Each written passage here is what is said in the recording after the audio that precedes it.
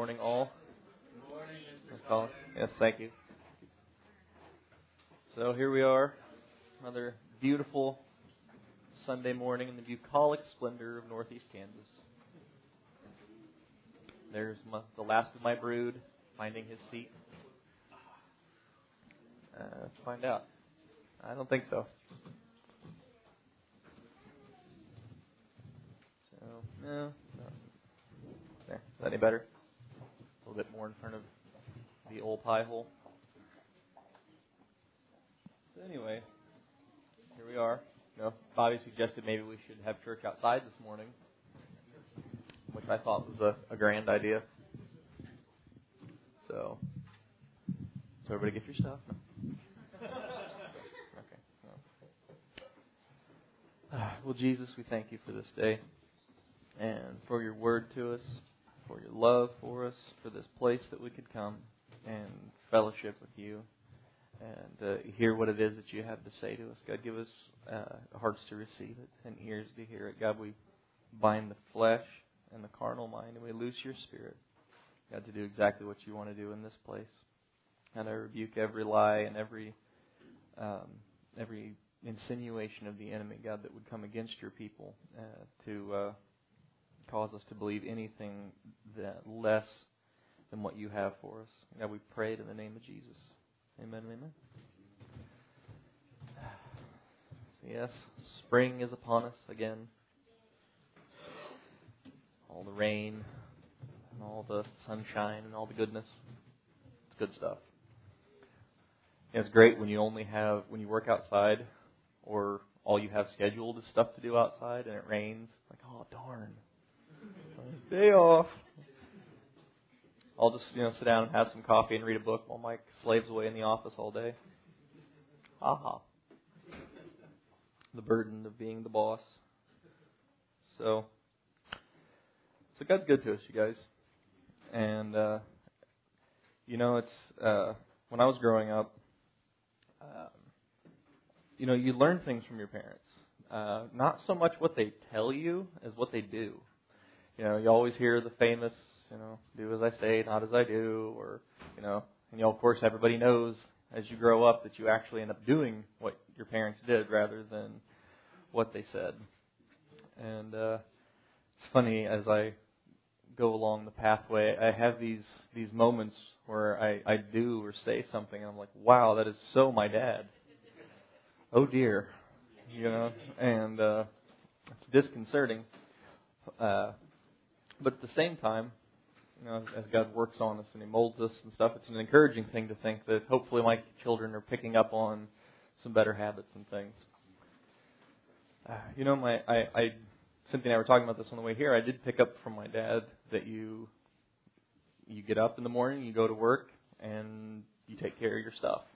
That was, that's what my dad did. That's what he learned from his dad. When I went to my grandpa's funeral, who I did not know, really, I'd met him a handful of times growing up. The preacher said that he had left this legacy of that you got to pay your bills. Like, people want to play, but they don't want to pay. Like, but Lane understood that you got to pay, then you can play. So you got to pay your bills. And so my dad did indeed learn that from him, and I picked that up in turn from my dad. And so there you have it. There's the difference between working hard and just being reliable. I don't work hard. I just show up to work. But anyway, sometimes I think we pick up. It's easy to pick up from the examples in your life, the idea of just when the going gets tough, go find something else to do. Or, well, this is hard. I don't want to do this anymore. And that's certainly something I picked up growing up. And so that kind of quitter mentality just sort of wormed its way in there. The great thing is, though, is that we have a God who is indeed not a quitter. And when the going got tough, then He surrendered His will. And so that's what God is calling us to do. But the great thing about that is that He is not the type to get in the middle of a project and then quit on it. How many of you ever started a book and you're reading this book, and then you got excited about some other book. You're like, oh, I'm going to read both of these. And then before you know it, you're reading 3 or 4 books all at the same time, and not really getting anywhere on any of them. Or you start. I do that all the time. I start some project and don't really get it done, or I get it done at great cost in aggravation and time wasted on things that needed done. But go with me to Philippians 1. And you shall understand what my rambling is building up to.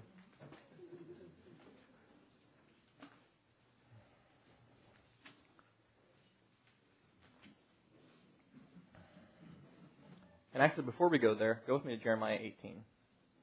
Let's start there. One of my favorites. This is a great passage for those days when you look in the mirror and you don't like what you see, and or just feeling like, is this project ever going to turn out right? Because as I said, we have a God that doesn't give up on the project, and He doesn't quit partway through.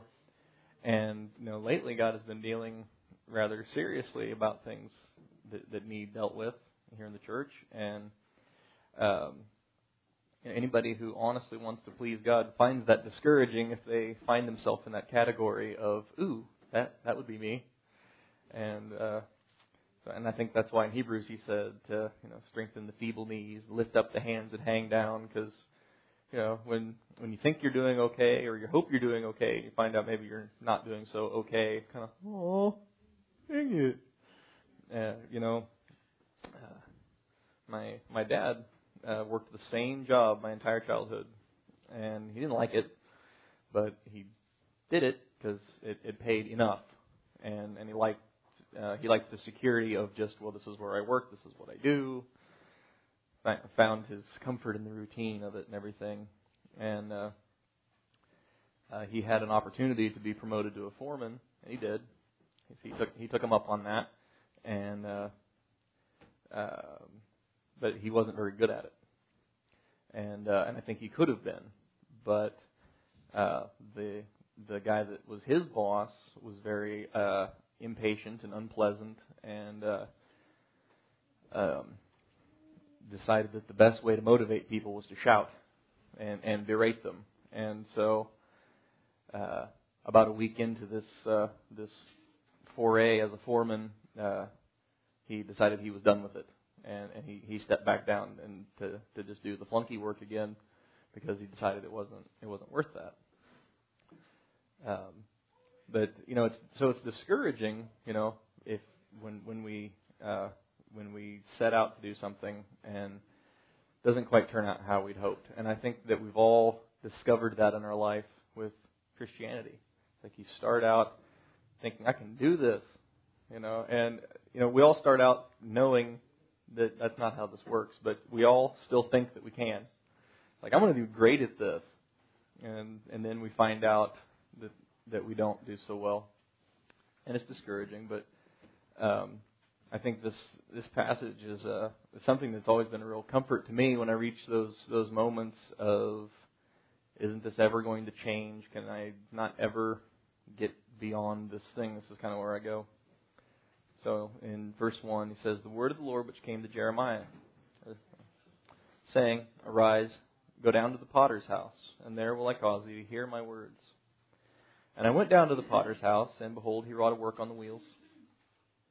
And the vessel that he made of clay was marred in the hand of the potter. So he made it again, another vessel, as seemed good to the potter to make it. Then the word of the Lord came to me, saying, O house of Israel, can I not do with you as with this potter? Behold, saith the Lord, behold, as the clay is in the potter's hand, so are you in my hand, O house of Israel. And I've always found that such an encouragement that, because everybody can rattle it off. I'm the clay, he's the potter. He's the potter, I'm the clay. And we all know that. But it's funny how you can say something and not necessarily apply it, make application to yourself, or even maybe believe it. And you see that sometimes when you have little children. because there were times that I would realize my kids could rattle off the answer that they knew I was expecting, but they didn't really get it. They didn't really get what they were saying. They didn't really, they didn't understand what they were actually saying, what they really were supposed to be meaning by it. And I think there's a very fine line between the personal responsibility of holding ourselves accountable to the Word of God and doing those things that He's given us power to do, and just resting in His faithfulness and trusting that He's the potter. And so we want that leading of the Spirit of God, because that's what makes all the difference in the world. Because otherwise, you find yourself on this treadmill, little hamster wheel in the basement, and trying to make sure that you're pleasing God, but you're not really sure what it is He wants exactly. And so God makes plain to us in His Word the things that He expects of us. And but he talks here in Jeremiah about how he compared his people to a lump of clay. And so that's all right. Nothing wrong with my uncle's nickname was Lumpy back when he was a coal miner, and was a big, burly, boisterous kind of guy, and everybody he worked with called him Lumpy. So I'm okay with Lumpy. But the great thing about clay is that you can mold it and squish it, and if you're a kid, you're probably Play-Doh. You smell really good, but don't eat it. But the thing about being clay is clay doesn't do anything in particular, and so when we see those things in our life that God would have us to deal with, then that's what He knows that He can give you power, that you have power to deal with X, Y, and Z. But the responsibility of making it successfully to the end of the road lays on Him, and that's what He's talking about here. Because in verse 4, the vessel didn't even come out right the first time around. And I think that happens. We have those moments. It's like, wow, the vessel is slightly marred. Maybe it's a little wide in the middle, perhaps. But it said that He made it again, like it seemed good to Him. And so, when you are doing pottery on one of those wheels, you kind of have to have this image in mind, and you have to kind of hold that image there and work the clay into it. And so we of course we already know what the image is that we're being squished into, and so God has those things for us, and He gets it done.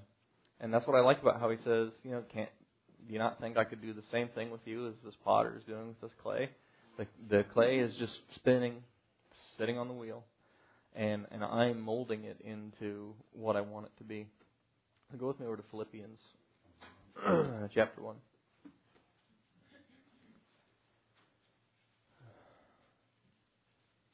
So we took the children to the school carnival yesterday. It's always an interesting experience. We were reminiscing about how one of the other little children referred to the carnival as the Carny Carn, and how it just sort of stuck forever. So all week long, my kids have been talking about the Carny Carn. The Carny Carn is coming. I can't wait. And so, leaving the school, Jeremy was just all hangdog. He's like, I wish the carnival was just starting. I wish it wasn't over yet. I wish it was all day. I was thinking 3 grueling hours. Following them around. Actually, it's not so bad. They have, like, the gym is filled with bouncy houses and inflatable slides and obstacle courses, and you can just kind of just let them run off and go play. It's brilliant. And get a moment's peace to have a place for the old people like me to sit. So I like that. And then you just have to deal with the awkward discomfort of all these people that you don't know, that you live in the same little town with them, and your children go to school together. But it's like, hey. So I'm such a sociable person. So in Philippians 1. Paul and Timotheus, the servants of Jesus Christ, to all the saints in Christ Jesus, which are at Philippi, with the bishops and deacons. Grace be unto you, and peace from God our Father and the Lord Jesus Christ. I thank my God on every remembrance of you, always in every prayer of mine, for you all, making request with joy for your fellowship in the gospel from the first day until now, being confident of this very thing, that he which has begun a good work in you will perform it until the day of Jesus Christ. I sat down and did my traditional pick this apart and look at all the words and dig around in it and see what's there. And it says what it says. That's as plain as you could say it. God started this good work, and He's going to finish it. And so find me something in the Bible that God did not finish. Find me something that He got started on and thought, well, this isn't really working. He came to some moments. The flood comes to mind, but He didn't start completely over. He brought the sons through that place. So He didn't start completely from scratch. And think about the wilderness. He was ready to destroy them all, but of course He was making this opportunity for Moses to intercede on their behalf. And that's precisely what Moses talked to him about. He's like, but then everybody would say that, yeah, you got him out there, but then you couldn't bring him in. You couldn't finish it. And nobody likes that, oh, you couldn't finish, huh? So, which is terrible when you're a young man with a big appetite and you have people that like to push you, see how much you can eat. I have this friend who shall remain nameless, who delights in seeing how much can he get you to eat. And so, to my everlasting shame, when I was 18, I let him push me into eating an entire large meat lovers on pan from Pizza Hut, all at once. And I regretted it for a while. Really did. But nobody likes that. Oh, well, if you're not man enough to handle it, or if you can't do it, I understand. And there are people that's a great way to motivate them. There was another young man who worked for us for a while, who shall also remain nameless. But that was a really great way to get him to do what you wanted him to do. It's like, oh, well, if you can't, I understand. There would just be this, show you. And then there are people who it didn't work so well. Like, well, if you just can't handle it, no, I really can't. Well, that didn't work. Okay, try another tack. So God starts something and He finishes it, and that's a great thing, because nobody likes to follow somebody out on some project and you get going on it and then it just sort of all falls apart. Mike and I actually dealt with that a lot the last few weeks, because we had this humongous outside that we were painting, and first it was too windy, and then it was raining, and then we had to make some money, so we scheduled something else. And so then we get the phone call, like, hey, where are you guys at? It's a beautiful day out. Well, we're doing something else because that's just what happened. And then we just had all this song and dance, because the last week is just rain, sun. And but there were these moments where it's like, wow, here I am in the middle of this project, and I really want to just be done now. I think that looks good. Let's go home. And unfortunately, you can't do that because people won't pay you if you do that. And it kind of snowballs from there. So being confident of this very thing, and that's a great word, confident. Because you have to have confidence in your glorious leader, and so we have this leader, then this God that we can have the utmost confidence in, because you can look back through the Word and there is nowhere where he started on something and he didn't finish it. There's nowhere where he said, I'm going to do this, and didn't work out. You can stay right there. I'm going to read you something. I want to make sure I quote it right. This is one of my favorites. You'd think I would have it memorized down to the word, but I don't. And Deuteronomy or Numbers 23. I'm sure you're quite familiar with what I'm going to read. One of my favorite things when the king of Moab sends for Balaam to curse Israel. And it begs the question, who is this guy that he could talk to God? He could get answers, real answers from God, but he wasn't out there in the wilderness with everybody else. Like, who is this guy? So, something to pray about. Let me find what I'm looking for. So, of course, you know the story. Balaam is time after time. Balak takes him out, and he's not very bright. This king of Moab. He's like, well, okay, well, if you didn't want to curse him from here, maybe this angle would be better. And I don't get that thinking at all. But so the king of Moab asks him, what God has said. It says he took up his parable and he said, "Rise up, Balak, and hear. Hearken to me, thou son of Zippor. God is not a man that he should lie, neither the son of man that he should repent. Has he said, and shall he not do it? Has he spoken, and shall he not make it good? Behold, I have received commandment to bless, and he has blessed, and I cannot reverse it."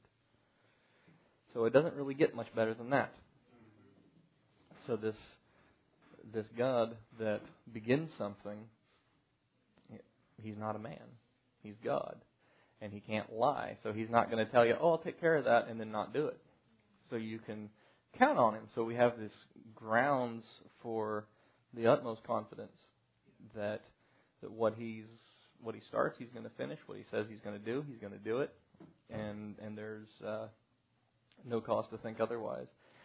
I have often in moments where things didn't seem to be going like I would have liked, I've gone back through my life and thought, God, I can't think of a single instance where you've let me down.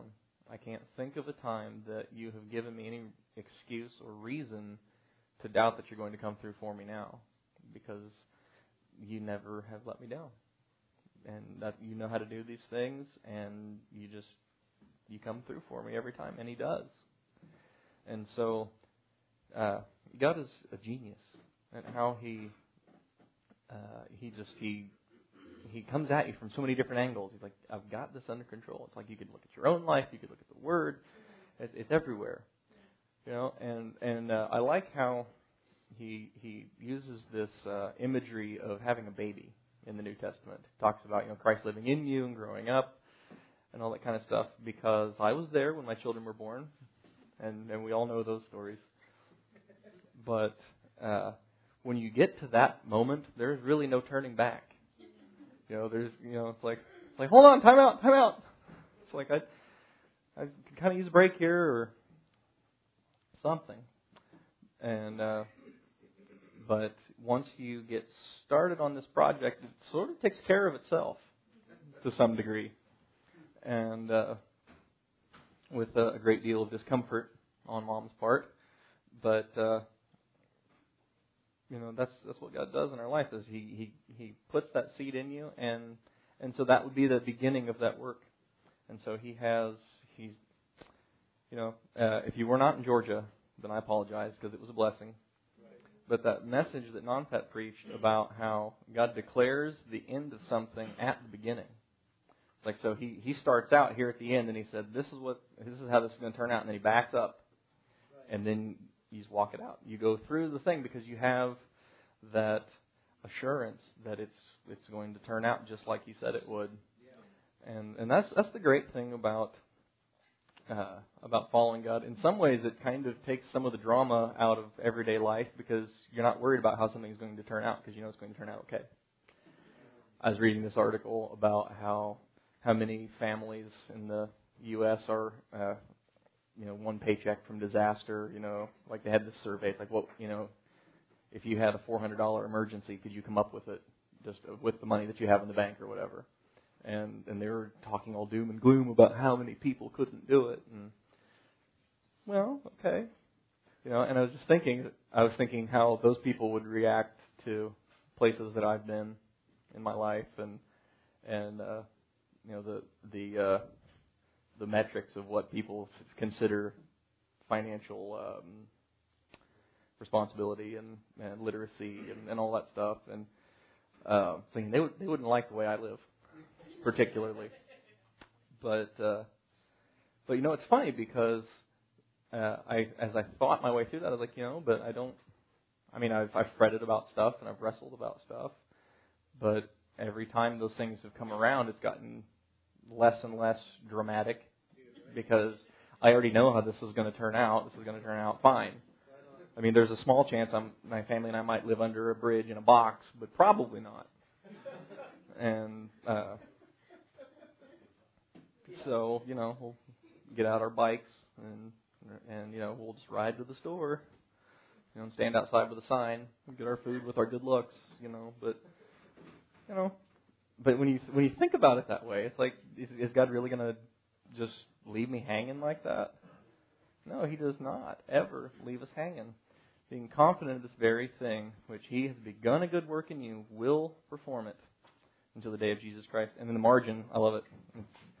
Because He said that He which has begun a good work in you will finish it. Just as plain as day. He will finish it. I mean, perform it's good. I like that because that kind of encompasses the whole process of it. But I like how to say that He'll finish it. That just kind of jumps right to the end. And so you have the conclusion already. So He'll finish it. Even as it is meet or fitting for me to think this of you all, because I have you in my heart, inasmuch as both in my bonds and in the defense and confirmation of the gospel, you are all partakers of my grace. For God is my record, how greatly I long after you all in the bowels of Jesus Christ. And this I pray, that your love may abound yet more and more in knowledge and in all judgment, and that you may approve the things that are excellent, and that you may be sincere and without offense until the day of Christ, being filled with the fruits of righteousness, which are by Jesus Christ, unto the glory and praise of God. And so that's a great deal of that work that He does, that He begins. This good work that He performs is right here, that your love would abound yet more in knowledge and all judgment. And I like that talking about love abounding in judgment, because love does deal with things instead of just sweeping them under the rug. And that you may approve the things that are excellent, be sincere and without offense until the day of Christ. And our society certainly doesn't approve the things that are excellent. It approves the things that are wicked and vile. And He says, being filled with the fruits of righteousness, which are by Jesus Christ, unto the glory and praise of God. That I love that passage because it over and over again He says, Jesus Christ, Christ Jesus, Jesus Christ, Christ Jesus. It's just kind of it all comes back to Him doing these things, not you doing these things. And so he's proclaimed then, I've got all this work that I'm going to do, and here's a little bit of what I'm going to do. And you can be confident that I'm going to complete it. Because just as surely as I started it, I will finish it. And that's what's so great about having a baby. As surely as it is begun, when you start getting that little bump and throwing up in the morning, you can be sure that before you know it, you're going to be holding a little baby and before you know it, you're going to have little slappy feet walking around in your house, and all those things, and it's a precious thing how God does those things, because when you get to that place, you when you have your first baby, you're sitting on the couch at night with mom, flipping through stuff and dreaming about the baby and all the stuff you're gonna do, and going through the bags of baby clothes that everybody gives you, and oh, it's so cute, and before you know it, you have this little bundle, I guess you could say, this little floppy thing. It's really cute. I mean, I remember giving Jeremy his first bath. It was like, what? Bathe the poor child. Come on, you're not going to break him. But they're so tiny and they feel so fragile, and so it's interesting how God starts out that way in us, just this little thing, and you have this big 900-pound gorilla flesh that wants its way all the time, and as you grow, then they that balance changes, and you all know that. So he finishes the stuff that he starts. There was a song that I'd listened to. It was really interesting because he talked about life being like a tapestry, and how when you look at the backside of a tapestry, it's all messed up looking. You got little threads hanging here and there that aren't all tidy, and the picture doesn't look right and everything. And then he talks about coming to the end of your life and seeing the front side of the tapestry and seeing this design that God has made, and how that nothing that he did was wasted. How nothing he did, nothing is unwoven, nothing's undone. It's all absolutely perfect, exactly how he meant it to be. And so, and the song says that God will finish what he started, and that's what he does, because he just doesn't. I don't know how else to say it than that. He doesn't start something and not finish it. And so we have every reason to be confident that the things that he's begun in you, the things he's begun in me, the things he's begun in the church, that they're just going to get done. You think about the Valley of Dry Bones. It's like just that easy. God is going to have a church without spot or wrinkle. Just as, I like how he says he's going to present it to himself in Ephesians. That's great, because you ever gone and bought something like happy birthday to me, and so there are places in life where you just kind of get these privileges, like when you're the boss, and it's like I think I could use a little extra on my paycheck this week. Thanks, boss. But and it must be for God, it's like, well, I would really like a bride, so. Ta-da! Here she is. But he's given us that promise on this individual level, but he's also given it to us on a corporate level, that you can be sure that this is going to happen. And of course, the majority of the church doesn't believe that that's ever going to happen. That there's no way everybody could get along and believe the same thing, because and you're all thinking it along with me. It's like, yep, I know, I can preach that. And but we have that assurance from God that just like he started the work in you, and he's going to get you to the end of the road, he's going to do that same thing for the church as a whole, because he that's begun a good work in you will be faithful to complete it till the day of Jesus Christ. So, Jesus, we thank you for your word to us. We appreciate your faithfulness to us, Lord God. It's a blessing to us that we have those arms to lean on and to trust in. God, that having done everything we could do, God, we can lay back in your arms and trust that you are the one that's going to bring us to the end of the road, because that's what you do and that's who you are, and because your word has said it. God, we just appreciate you today, and we just pray for your perfect will in this place. We pray for your Spirit to have perfect preeminence and sway in every heart in this place today. God, you know every heart and the need of every heart, God, and I just pray that as we come into the song service, God, that we would be thinking about those things that we want from you, those things we need from you, God, and that we'd be asking you about those things, Lord Jesus. You know what we need, even if we don't. And so, God, I just am confident that you're going to give us the things that we need today, because that's exactly who you are. In the name of Jesus we pray. Amen.